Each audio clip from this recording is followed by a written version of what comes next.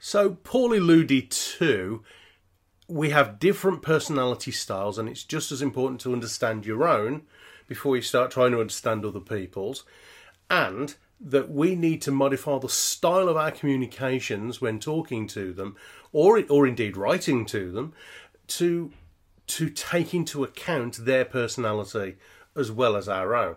So, Paul, as I said before, my assumption is that there's loads and loads and loads of personality types. How many are there?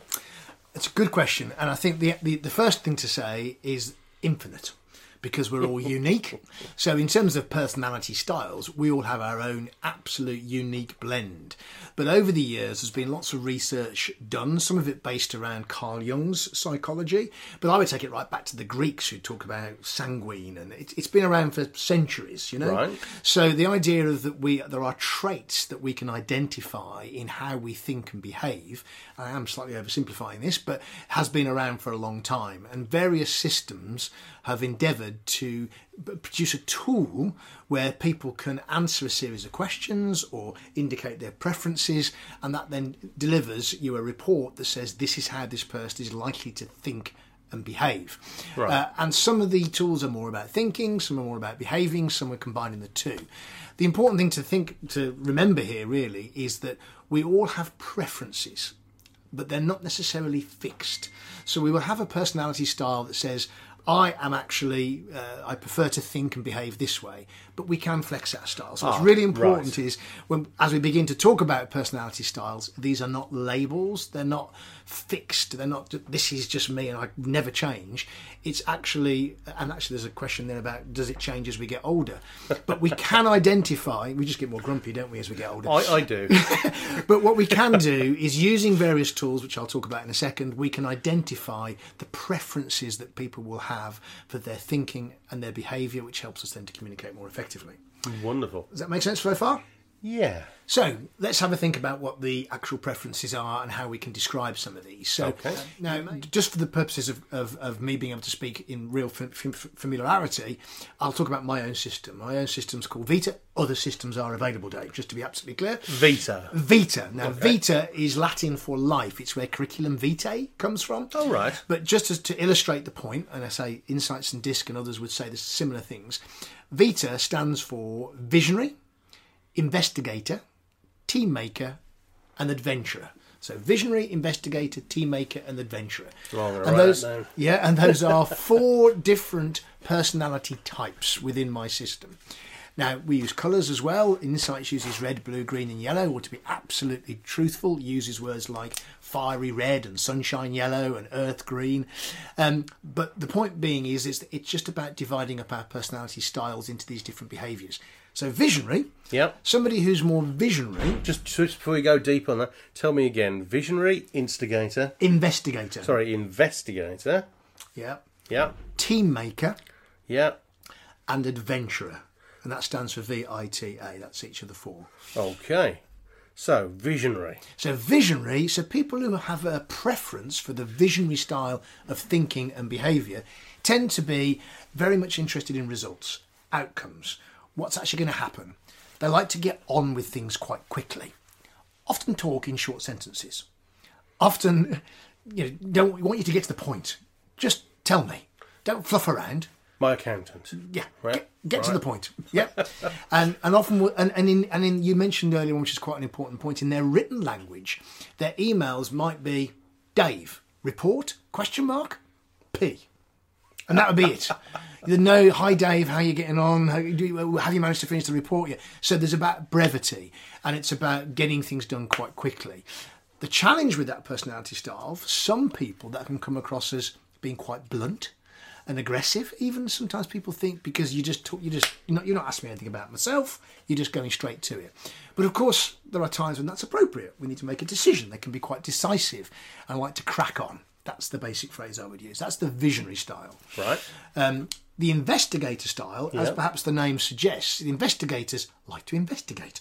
So they want more information. They want the detail. They like to work in a systematic way. They often work on farms. They love the protocols, and they'll get very frustrated when people just can't seem to follow a plan.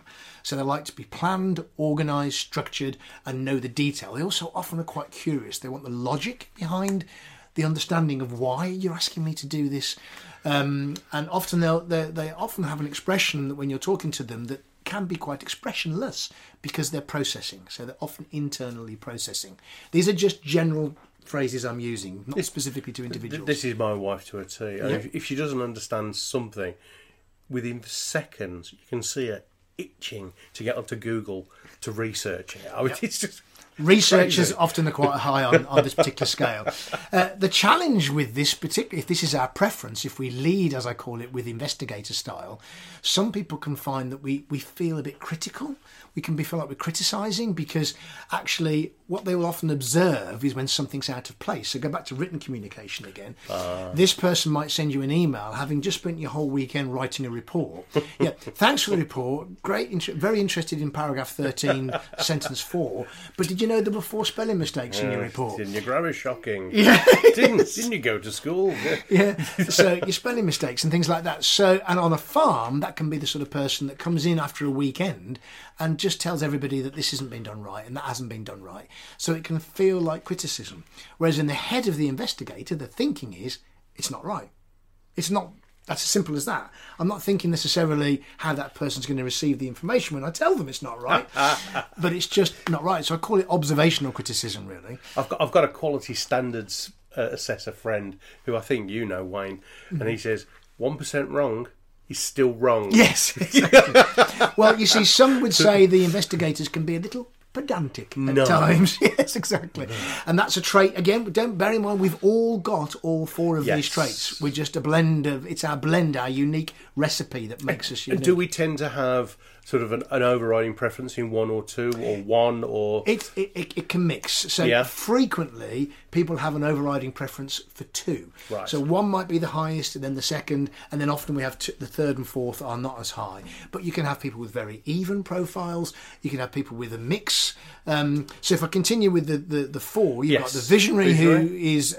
visionary is, let's just get it done. Direct and to the point. The investigator is, let's do it, but let's do it properly, please. Right. Let's make sure we follow the plan. The next one, the T, stands for team maker. Mm-hmm. Interestingly, you're supping a cup of tea because people often say one of the clues to spot a team maker, take the M off team, what do you get? Oh, team maker. Loving it already. So a tea maker or a team maker is often the person that looks after you, is interested in your welfare, is very supportive, considerate, caring, doesn't really like atmospheres, probably won't like conflict particularly either, doesn't like falling out with people, and often will be the person that will offer to make the tea.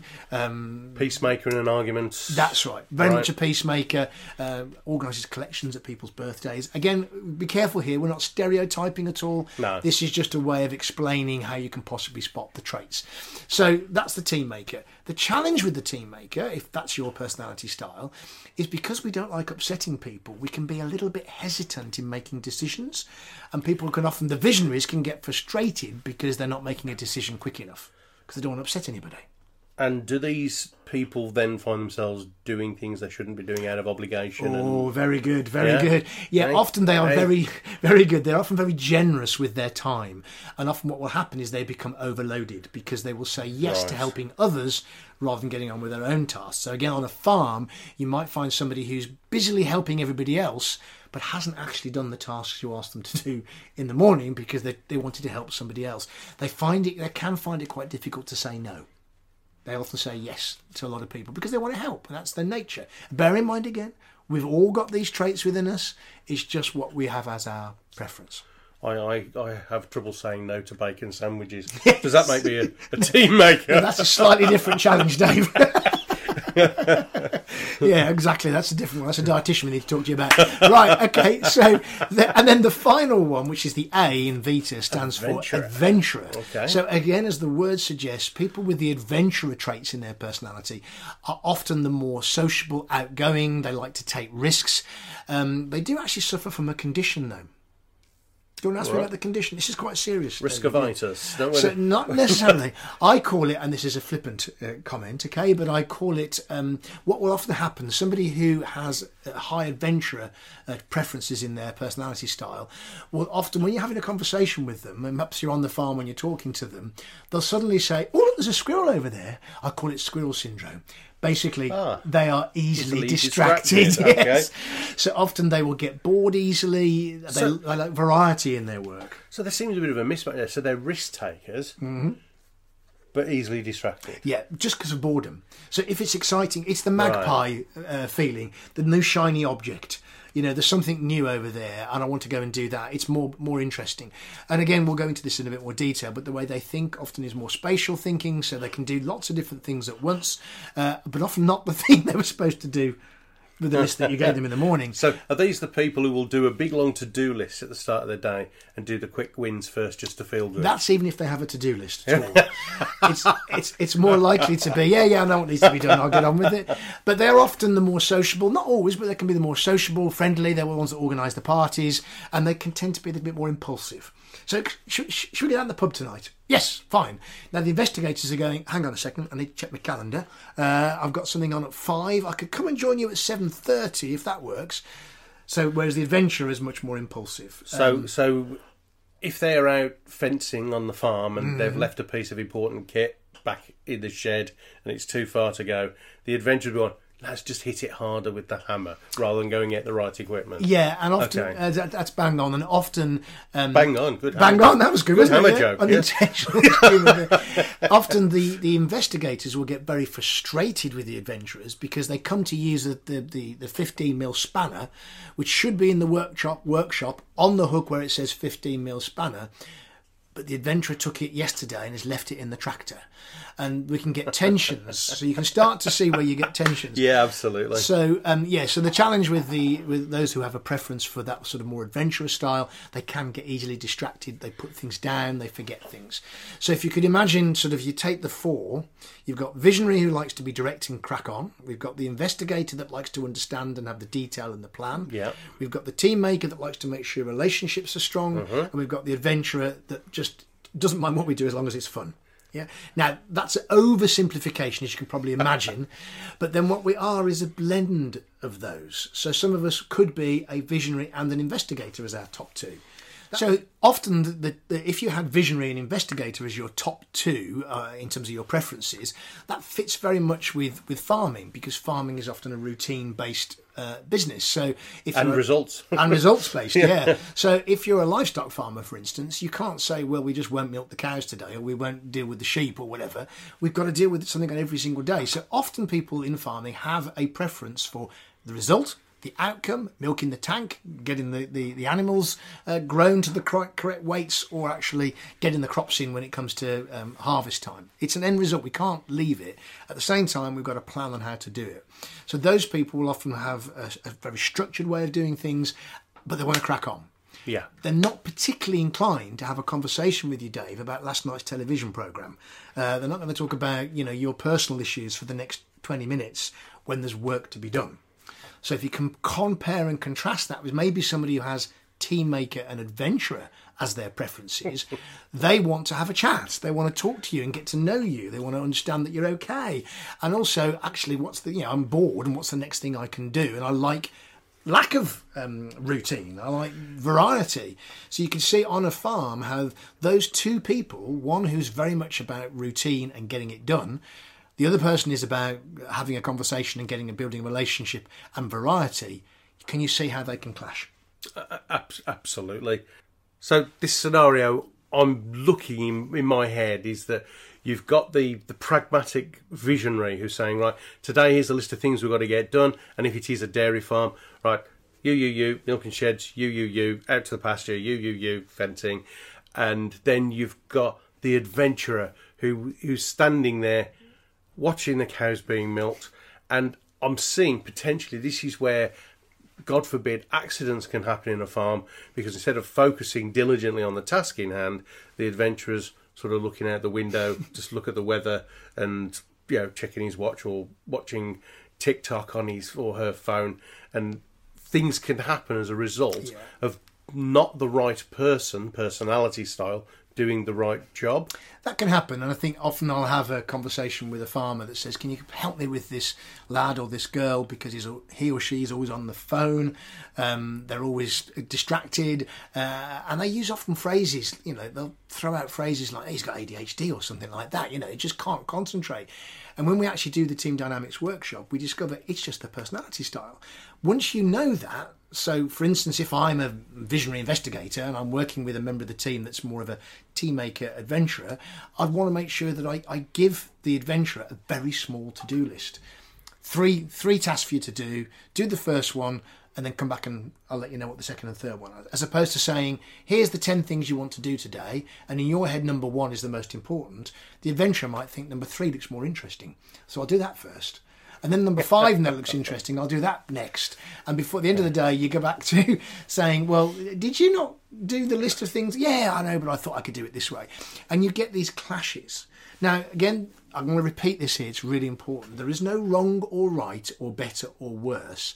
There is just difference. And we have to, in certain situations you could argue that we need to be careful when we're using machinery, we need to be concentrating and not using our phones and things like that.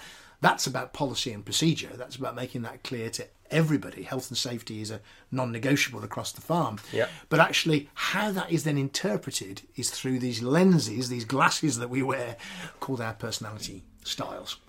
When I was chatting to some farmers to research how we should do this session, one of them, quite unaware of the consequences of what he was saying, and by what you've said, he's a visionary. Mm-hmm. he's a visionary, and can ask you all to be aware what primary are you a visionary? Are you an investigator? Are you a team maker? Are you an adventurer? Primarily, remember what Paul said. We're all 4, but this one farmer said, "Oh, in this world of resilience and well-being, it's okay not to be okay unless you work on a farm." And we've got to be very careful that we're dealing with people who might not be okay or are different to us. And it's not about pacifying, it's about understanding and working to strengths and not giving people roles to do that are their weaknesses. If I've understood you correctly. That's a really good point, actually, Dave, because one of the things that people often say to me is, let's take a livestock farm for a second, and what would the traits be that you want in somebody that's going to look after your young stock, maybe your calf rearer? And once you understand the personality styles, so if we're thinking of calf rearing, would we want somebody who's quite caring? Probably, yeah. Would we like somebody who's got an attention to detail? Because with calf rearing on a livestock farm, it's the absolute basis of everything. If we do that right, then the herd gets into calf more easily. So the calf rearing job needs to be somebody who is diligent but caring. Now, if we go back to our personality styles, would that suit necessarily? It's not impossible, but would it suit somebody who's easily distracted and gets bored easily? Would it suit somebody who just wants to get it done? Actually, no. So potentially for our calf rearers, if we've got a livestock farm, a personality mix of team maker and investigator might be the ideal personality style, which brings us right back to when we're recruiting and building our teams, as you say, to try and look for people who've got the natural strengths in certain areas. Now, again, it's not to say, let's not pigeonhole or say people can't do it, but if I need somebody who's going to be working primarily by themselves and doesn't want to be around other people and is happy sitting in a tractor going up and down a field all day, then they're probably not going to be somebody who's very sociable. They're perhaps going to be somebody who's happier it's about the results. I'm more of a visionary investigator, perhaps. It's about making sure that I'm doing things in straight lines. Often when people are drilling, particularly, they get very frustrated with somebody that manages to do a wavy line, and the investigator goes, what were you doing? I'll probably look down at my phone at the time that happened, or something like that. So, we can see the evidence of people's styles in how they work on the farm. And actually, as you say, looking for those natural strengths that come out of someone's personality can help. It doesn't mean to say, if you're listening to this and you're a visionary investigator, you want to crack on, you want to do it well, that you can't be a calf rearer. It just is important that we understand how our personality styles actually then come out in our behaviours and our likely behaviours. Well, at the risk of asking you a leading question, a lot of the people listening to and watching this will be leaders or managers on a farm. Mm-hmm. So How about, which of the 4 styles do you think is most suited to the role of the manager and the leader? That's another interesting question, Dave. And often people say to me, is there a particular style that's more suited to leadership? Now, my answer to this is a bit of a politician's answer. It depends, okay? So it depends on the farm itself. It depends on the culture of the farm. So, for instance, if you imagine a family farm or a farm that's run primarily by people who are more of the team maker style, they're primarily more that sort of style. So it's very friendly, it's very warm. The leader there who came in who was very visionary might not work on that farm. Fair point. But might work on another farm with a different set. So first of all, it depends on a number of factors. I believe all of the personality styles can be effective leaders once you have the self-awareness of your leadership style. I had a conversation on the phone this morning with somebody who was recognising that when I was describing it, they were an investigator style and they were struggling with certain parts of communicating to people in their business. The first step is the self-awareness of my own preferences. Once you've done that, you can dial up and dial down. So if I am a little bit hesitant, if I'm a team maker, I don't like making decisions, as long as I'm aware of that, I can then say, right, I need to make a decision on this one. Now, I may have to go and speak to a visionary to help me make that decision, but I think all of the 4 personality styles can be good leaders. What you could argue, depending on the scale of the business, is somebody who has what I call contradictory traits, actually. Well, that was the question I was going to ask you. Are there any that just butt heads? So if you think of somebody with the more visionary traits, which is this directness, this results-orientated, often quite competitive, with somebody who's a team maker, who really is about people and relationships, those two can clash. If you then think of the investigator that likes detail and structure and order and planning, with the adventurer that likes creativity and newness and being impulsive, they can clash. But actually, if you think of a leadership trait, somebody who's perhaps more visionary and has team maker as well, I want to achieve results but through people, that can be a very interesting combination. I have met people in farming who do have that, those traits of visionary and enough team maker in their profile to say, it's not all about me, it's about helping people to achieve results with through the team. So the combinations can be quite interesting, and sometimes if we have, as I call it, a foot in each camp, if we're across the different styles, that can often produce the best sort of leader, irrespective of what that combination is.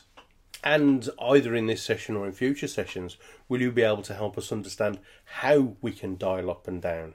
Yes. Because I'm sure there's a big difference. Whenever I work with individuals one-to-one and they have an issue, I always say, well, it's easy to understand things. It's accepting them that's the the thing. So we need to understand and then accept that we need to apply what we've learned if we want to be more effective at communication.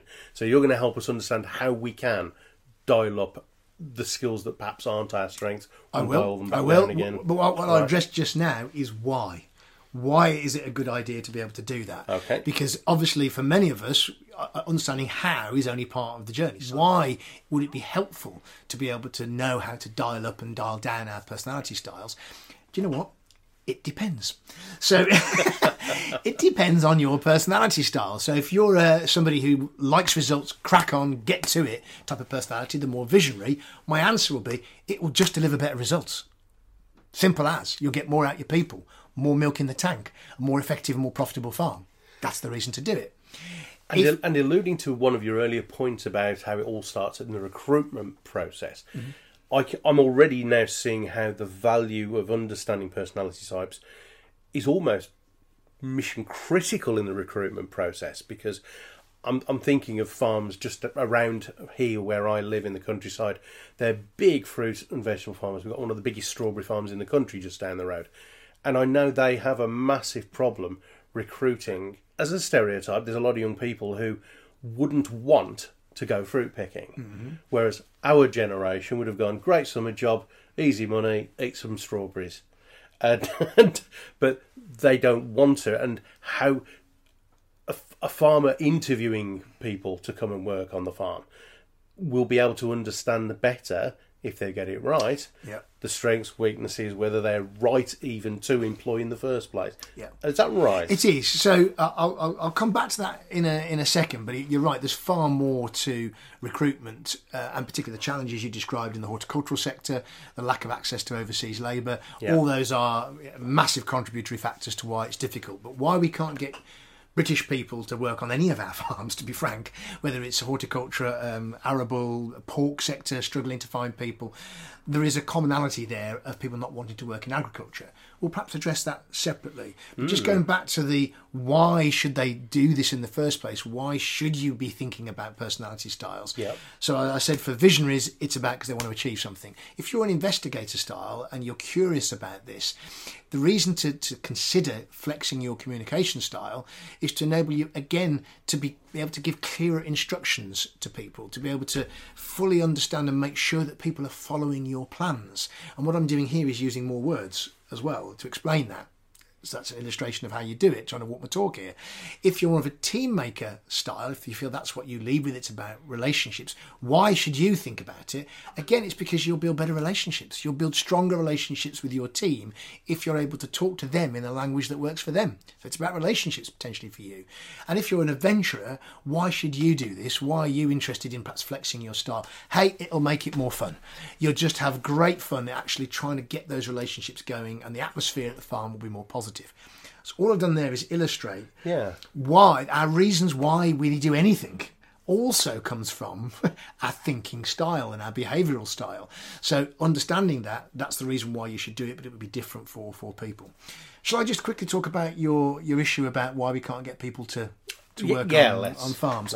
Now that, I think, it doesn't necessarily relate to purely to personality styles. One of the challenges we have, just sort of taking a slight tangent for a second, about getting people to come and work in agriculture is a plethora of reasons. But one thing I would say is we as an industry have to own most of them. So what's happening, you said right at the beginning... Shall we roll our sleeves up for the fight now, Paul? Yes, exactly. Come on. And I think where I come from, and this is my opportunity to say this, is that we absolutely need help from government. We know Brexit's made things much more difficult, even though many of us voted for it. We're actually finding it more difficult now to get access to overseas labour. The government are working on that, and we've got various schemes we know that will hopefully help us with that. But I think that we're in danger there, Dave, of shifting the deck chairs on the Titanic. We have to think about what are the underlying reasons why people don't want to pick fruit. What are the underlying reasons why they won't come and work on your dairy farm, or they won't come and drive a tractor for you. And actually, it begins at home. So again, in the conversations I have with people who have perhaps worked on a farm and left, what was it about the farm? We know the biggest reason. I've already told you that one. It was the way we speak to each other. But we have got to think about working conditions. Let me tell you a little story. Yes. Can I tell you a story? Yeah. Love a good story. It's a little story. So when I'm sitting comfortably. So well, sitting's quite appropriate. I'll come to that in a minute. When I first went onto a farm, and I often talk about this when I speak from stage, I had a great meeting with a farmer, and we were in a porter cabin, and I said, can I pop to the loo? Of course, a perfectly rational question to ask. And I said, where is it? And his answer was, anywhere you like. And I looked at him with this puzzled expression. I said, sorry, what do you mean? Well, I go behind the building here and he goes over there. Now, you might think, why am I talking about toilets? Actually, I go onto many farms and they don't even have a working toilet for the staff. The staff room is the furniture that was on its way to the tip but managed to end up in the staff room. Yeah. The kettle blows up every time we use it. The microwave is covered in filth and dirt. The cups are broken crockery. If I work in Tesco's, and I go and want to work in McDonald's, I've probably got a half-decent staff room to sit in. I'm probably going to feel safe when I'm there, generally speaking. Now, all of these things I'm talking about are not related to government policy. They're related to our attitude towards staff on the farm. So I have on my website what I call a white paper that addresses 10 foundation stones, things that we've got to do as farmers to attract people into our industry. We know one of it is communicate effectively, but there's so much more that we can do. We've got to think about working hours. We've got to think about pay. There's an industry-wide, market-wide discussion to have about where the profit margins are and can we afford to pay more people. I get all that, but what can we do? What can we, as you say, roll our sleeves up on our own farm? What's the first impression of your farm when I come to it? Is your sign hanging off? Is it littered with dirt and old machinery? I'm not likely to want to come and work on your farm. So, it's about being quite brutal and actually saying, what do I need to do to make my farm and careers in farming more attractive? Does that make sense, Dave? I think it makes more than sense. I actually think it makes a really important point that sometimes we can really take for granted what people want, and what you were saying about they need to feel safe, warm, comfortable, wanted. And I remember when I was training as a chef as a kid in my teens that I would work in some hotels and restaurants where the staff room was more unsanitary than the toilet. Mm-hmm. Mm-hmm. Now, they did normally have a toilet, unlike some farms, from what you're saying, but it did not make you feel good. That is a human instinct in all of us. We want to be part of something, but more importantly, we want to be part of something good. Mm-hmm. Nobody wakes up in the morning, washes their face in the sink, looks up in the mirror and goes, "Hey, I want to work for someone really bad today." No, I want to be knee deep in mud and have to wee up a tree. No, nobody wants that. So these little things you're talking about don't have to cost the earth, but actually could mean the difference between someone leaving your employment or staying with you, or even starting in the first place. Getting in the first place, because again, what we need to recognise at the moment is the labour market is really competitive. There's often people saying there's a labour shortage. There actually isn't. There's loads of people looking for work. What it is really competitive.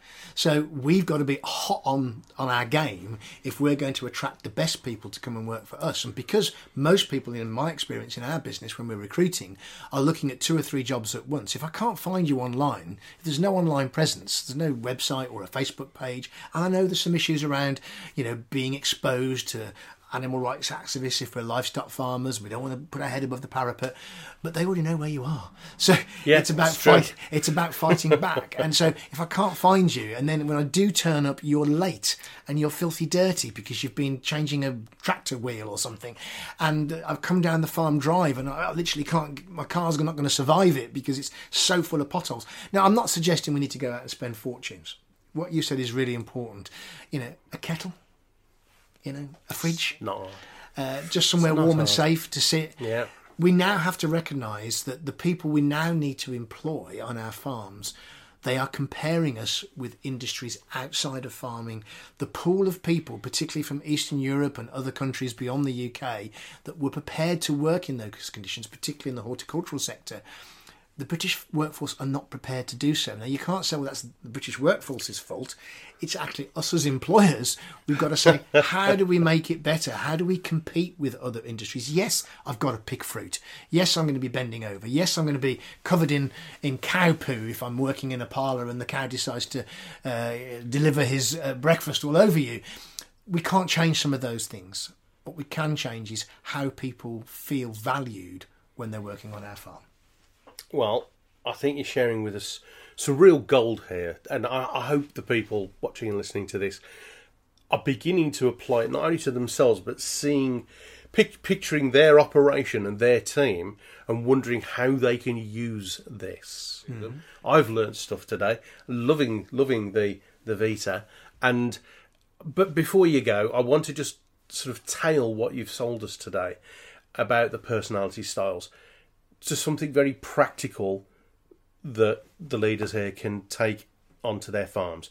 So it's easy to think of the benefits, but a lot of the farmers I met, frequently all they do is talk about the challenges, and they've got personality clashes, they've got staff infighting, sniping at each other, even possibly sabotaging each other or the farm.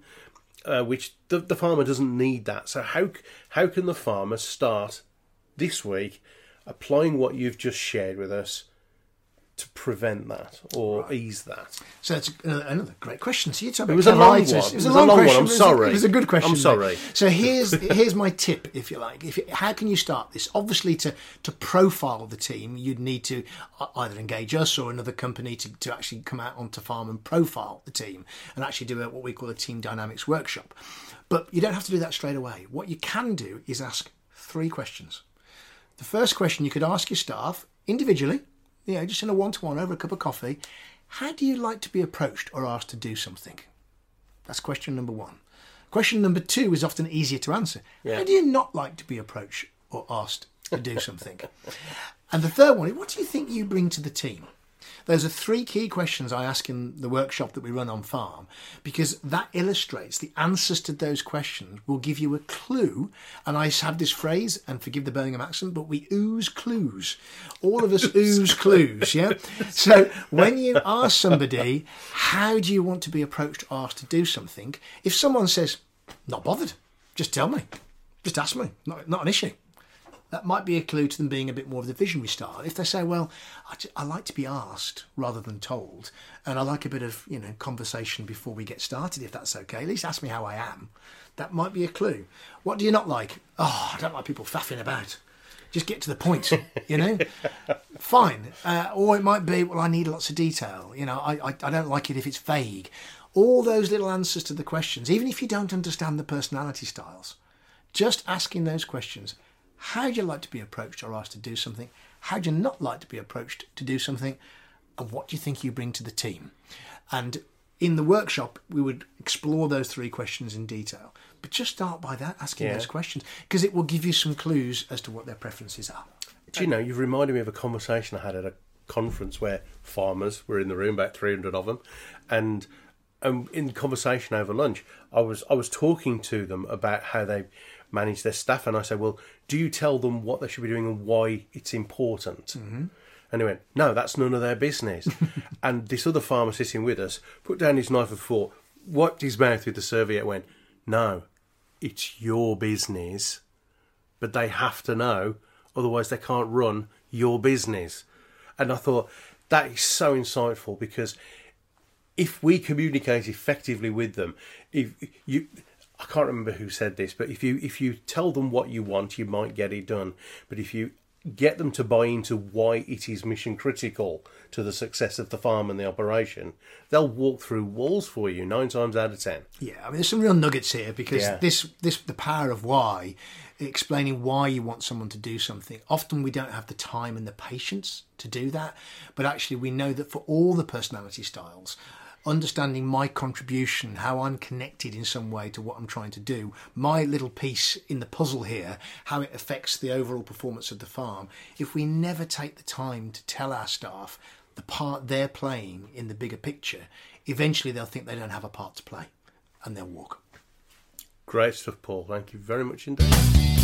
So, as we reach the toe-curling end of the first session, I'd like to make this bit about you, the individual, because both Paul and myself, we don't necessarily want to be judged on applause or death threats. What we'd like to be judged on is impact. So from Paul's session today, what is the one thing in your farming business that you're going to start doing differently to see if it makes a specific difference, a measurable return and difference for you? What is the one thing that you're going to keep doing? Because actually, based upon what Paul told you, you're doing it quite well.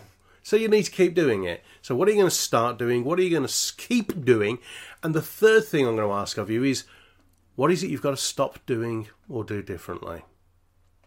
What is not serving you, your team, your farm, your land, your animals, your machinery, your family, you? What is not serving you anymore? What is it you've got to stop doing? So what have you got to start? What have you got to keep? What have you got to stop? Now, let me tell you a little bit about why I'm here, because I'm into goal setting. Goal setting and planning. When we did our research, we discovered that actually a lot of farmers don't plan for the business and for themselves anywhere near as much as they do for their crops and their animals and replacement of machinery and maintenance. Now, if you don't plan for yourself, why are you doing it in the first place? Why are you doing what you do if you don't know what you want? See where I'm going with this? So it's important that you have a plan for you, your well-being, your personal goals, your holidays, your family time. So I'm going to ask you to consider setting a really big goal for yourself. Now, Paul knows I'm quite an advocate of massive goals, and there's going to be a whole section on how to set goals. But between now and the next session, I'm just going to give you one thing to... Sorry, one. I'm not. I'm going to give you two. Two things to consider doing. Number one is called the third of 1% rule, which equates to just 5 to 10 minutes a day picking on something that you've been putting off doing. It might be understanding Vista in your team, or your family, or your mates down the pub. It might be, you know what, let's build a proper toilet, or have some mobile toilets that we can take out to the fields on site. Or it might be having a staff room instead of like the shed end of the shed. And whatever it is, what is it you're going to do? What is it you're going to do that in 5 to 10 minutes a day you could get it done? And the reason it's called the third of 1% rule is because pro rata over time, if you were to do only, my friends, 5 to 10 minutes a day doing the thing you've been putting off doing, the average productivity over a year goes up well in excess of 112%. I've had 2 maths professors work that out because there's compounded effectiveness over the long period of time. So, if you want to increase your productivity, happiness, welfare, retention of staff by 112%, why don't you do something for 5 to 10 minutes a day? That increases your productivity by a measly third of 1%. Remember, that compounded over time leads to massive growth and development and productivity. Would you give 5 to 10 minutes a day? Don't tell me you haven't got 5 to 10 minutes a day, because you're listening to Tina Turner in the cab. Yeah, aren't you? Yeah, I know. It's from the 80s. Put it down. Get up to date with your music. So, it's no good not doing something. Otherwise, why are you listening to this? It's a waste of your time, and to be frank, Paul's and my time. So, if we're going to do this, if we're going to stay together for a year, and we're going to push and challenge each other appropriately to get things done, 5 to 10 minutes a day. Be proactive. Get stuff done. The second thing I want to ask you to consider doing is something that I am, when I say deeply passionate about this, borderline obsessed. Paul's hung around with me a few years. He's heard me bang on about this relentlessly. Some of you will remember, especially if you were younger and used to watch sport on the television, you'll remember an athlete called Chris Akabusi. Chris Akabusi MBE. Now, Chris was a 400 metres relay legend for Team GB. He was part of the team that beat the so-called Invincibles, the American relay 400 metres team, who I think, if I remember rightly, hadn't been beaten in nearly 9 years. And they were called the Invincibles. Chris Akabusi and his colleagues, they smashed them out the ballpark. And Chris then went on to become fame, fortune, businesses. I asked him when I interviewed him one specific question that has changed my life with his answer. I said, Chris, what is the one thing you do differently to everyone else around you that makes you so effective? What he said was, don't look up to people, look into them. I said, sorry? He said, don't look up to people, look into them. Well, that sounds good, but I'm from Birmingham, what does it mean? He said, honestly, Paul, I've really... And he says, right.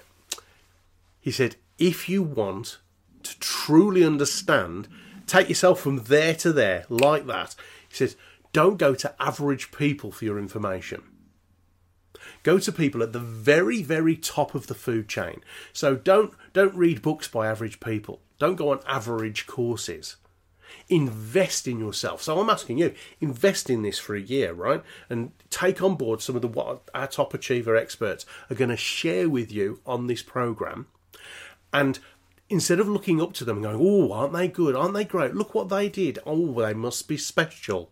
They must be talented. They must be gifted. They must be more intelligent. No. Look into them, study them in a minutiae of detail, how they think, how they behave, what it is they do differently to everybody else that's taking them from there to there, and then apply it. So, consider this one thing. With regards to your team management, with regards to your well-being, with regards to your staff welfare, who do you know in your industry, or indeed outside of your industry? We can always learn. Who is best practice? Who is the number one go-to girl or go-to guy on that subject? And, to quote Chris, track them down, hunt them, stalk them, go through their bins, make crank phone calls, hang outside the house late at night looking through the curtain going, here's Paul. Don't do that. If you do that, say Paul told you to do it. And I want you to beg, borrow an hour with them, buy them a coffee, a sandwich, or a frappuccino latte, whatever they call coffee these days, a glass of wine or a lunch, and pick their brains, help them understand. Helps you understand, how they think and behave. Can I just interrupt you a second? So I think from the farming community, lots of us gather together frequently at events. We have things like discussion groups where we'll get together, and it's an industry where we'll actually be quite open sometimes in certain parts of the industry, particularly the dairy industry, where they will compare costs. Whereas in many marketplaces, you don't have the opportunity to do what Dave's just said. But here, in our industry, we have many opportunities to meet the top achievers, to talk to them about what they're doing in their businesses. So there's almost no excuse here. We absolutely have access to really successful people in the industry. Love that. And actually, so just pick up the phone and talk to them. Or if you're in a meeting and say, look, I'd really love just to grab 10 minutes of your time just to have a coffee and find out what it is that you do, whether it's about people, finance, or whatever. And going back to your planning thing, this point of planning, this 5 minutes. I think what Dave said there about the 5-minute rule almost. Imagine 5 extra minutes a day talking to your team. Wow. What difference compounded over a year could that make? Was it a third of a 1%? Third of 1%. 5 minutes. 5 minutes more with your team, just asking them, how would you like us to talk to you? What Dave's just said is gold dust. That if we take nothing else away from today other than I just need to spend 5 minutes more with my team, the compounding effect could be absolutely huge. And one final thing, just supporting again what Dave said about planning. Many of us will plan, if we're going to spend £250,000 on a new piece of kit, could be a piece of machinery, combine, probably more than that, a tractor, 150 grand, unless you're Jeremy Clarkson and buy a Lamborghini tractor. We will think very carefully. We will plan how much we're going to spend on that piece of machinery or that shed or that new livestock. How many of us recognise that if you employ somebody and pay them 25 grand a year and they just stay with you for 5 years or 10 years, 10 years, it's £250,000. Wow. So how much time are we thinking about our people and that investment? Because it is as big as, if not bigger. And if you've got more than one member of staff, you might have £1 million investment out on your farm right now. But I haven't got 5 minutes to spend with them, Dave. True. So, true. 5 minutes. Fantastic advice from Dave here. And those 3 questions Paul gave you earlier to ask your staff before you start the day? I've now got 3 questions in 5 minutes that you can ask your staff at the end of the day. What worked well today? Mm-hmm. What didn't work so well today? How can we be better tomorrow? So have a go from Paul and myself, end of session 1. Tudy bye. Nice working with you. Please let us know what you liked, what could be better, and what you want from these sessions. Look forward to hearing from you. See you soon. Take care.